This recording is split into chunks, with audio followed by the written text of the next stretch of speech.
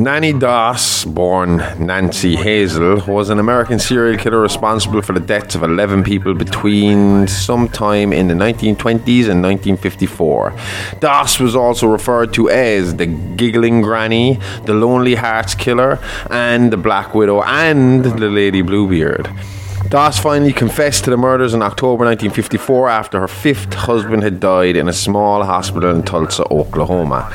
In all, it was revealed that she had killed 4 husbands, 2 children, one of her sisters, her mother, 2 grandsons, and a mother-in-law. Nannie was born on November 4, 1905 in Blue Mountain, Alabama, now part of Anniston.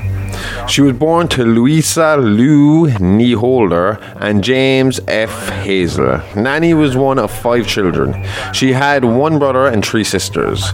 Both Nannie and her mother hated James, who was a controlling and abusive father and husband. James would force his children to work on his family farm, refusing to let the children go to school, resulting in Nannie's poor academic performance. At age 9, while the family was taking a train to visit relatives in southern Alabama, Nannie hit her head on a metal bar on a seat in front of her when the train suddenly stopped. For years after, she suffered severe headaches, blackouts, and depression. Doss blamed these and her mental instability on that accident. During childhood, her favourite hobby was reading her mother's romance magazines and dreaming of her own romantic future. Furthermore, her favourite part was the Lonely Hearts column. Nannie's father forbade the Hazel sisters from wearing makeup and attractive clothing as he believed it would prevent them from being molested by men. He also forbade them to go to dances and other social events. Nannie was first married at age 16 to Charlie Braggs, her co-worker at the linen factory. With her father's approval, they married after 4 months of dating. Braggs was the only son of a single mother who insisted on continuing to live with him after he married. Nannie later wrote, "I married, as my father wished, in 1921 to a boy I only knowed for about 4 or 5 months, who had no family.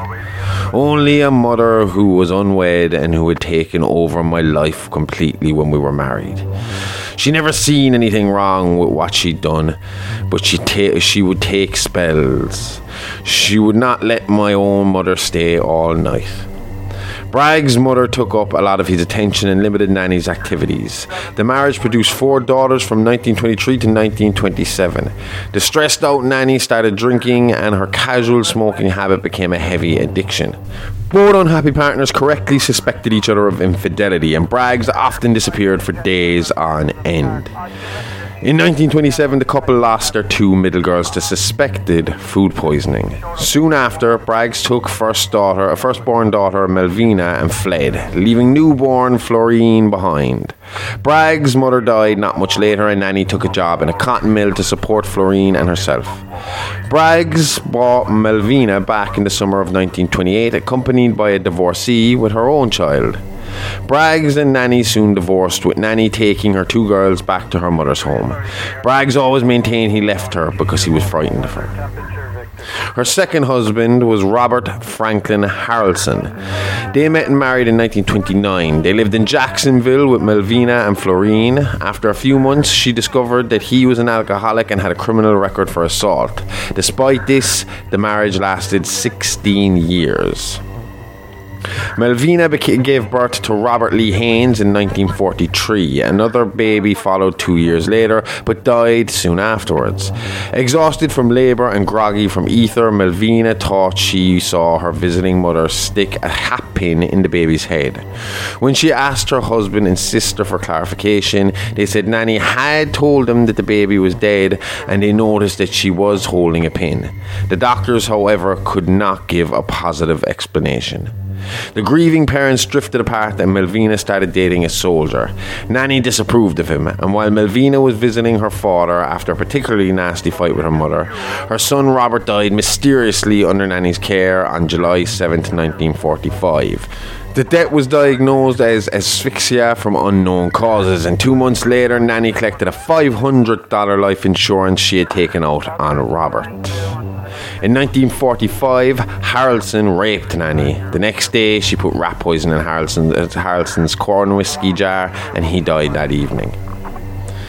Nannie met her third husband, Arlie Lanning, through another Lonely Hearts column while travelling to Lexington, North Carolina, and married him 3 days later. Like Harrelson, Lanning was an alcoholic womanizer. However, in this marriage, it was Nannie who often disappeared, and for months on end. But when she was home, she played the doting housewife. And when he died of what was said to be heart failure, the townspeople supported her at his funeral. Soon after, the couple's house, which had been left to Lanning's sister, burned down. The insurance money went to Nannie, who quickly banked it. And after Lanning's mother died in her sleep, Nannie left North Carolina and ended up at her sister Dovie's home. Dovie was bedridden, and soon after Nannie arrived, she died. Looking for yet another husband, Nannie joined a dating service called the Diamond Circle Club and soon met Richard L. Morton of Jamestown, North Carolina. They married in 1952 in Emporia, Kansas. He did not have a drinking problem, but he was adulterous. Before she poisoned him, she poisoned her mother Louisa in January 1953 when she came to live with him. Morton died 3 months later on May 19, 1953. Nannie married Samuel Doss of Tulsa, Oklahoma in June 1953. Doss was a Nazarene priest who had lost his family to a tornado in Carroll County, Arkansas. Samuel disapproved of the romance novels and stories that his wife adored. In September, Samuel was admitted to the hospital with flu-like symptoms. The hospital diagnosed a severe digestive tract infection. He was treated and released on October 5th, and Samuel died on October 12th, 1954. Nannie killed him that evening in her rush to collect the 2 life insurance policies she had taken out on him.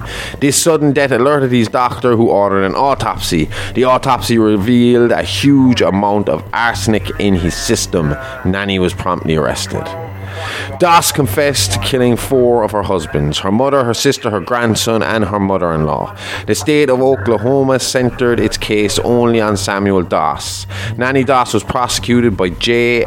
Howard Edmondson, who later became governor of Oklahoma.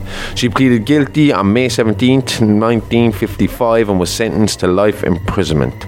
The state did not pursue the death penalty due to her sex.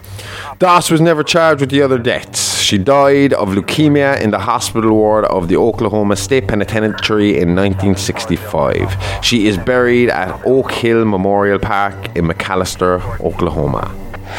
If you like that, then listen to our main show every Wednesday on all good podcast providers. It's Alive, the really, really fake true crime horror podcast. All the guts and gore, none of the guilt. See you on Wednesdays.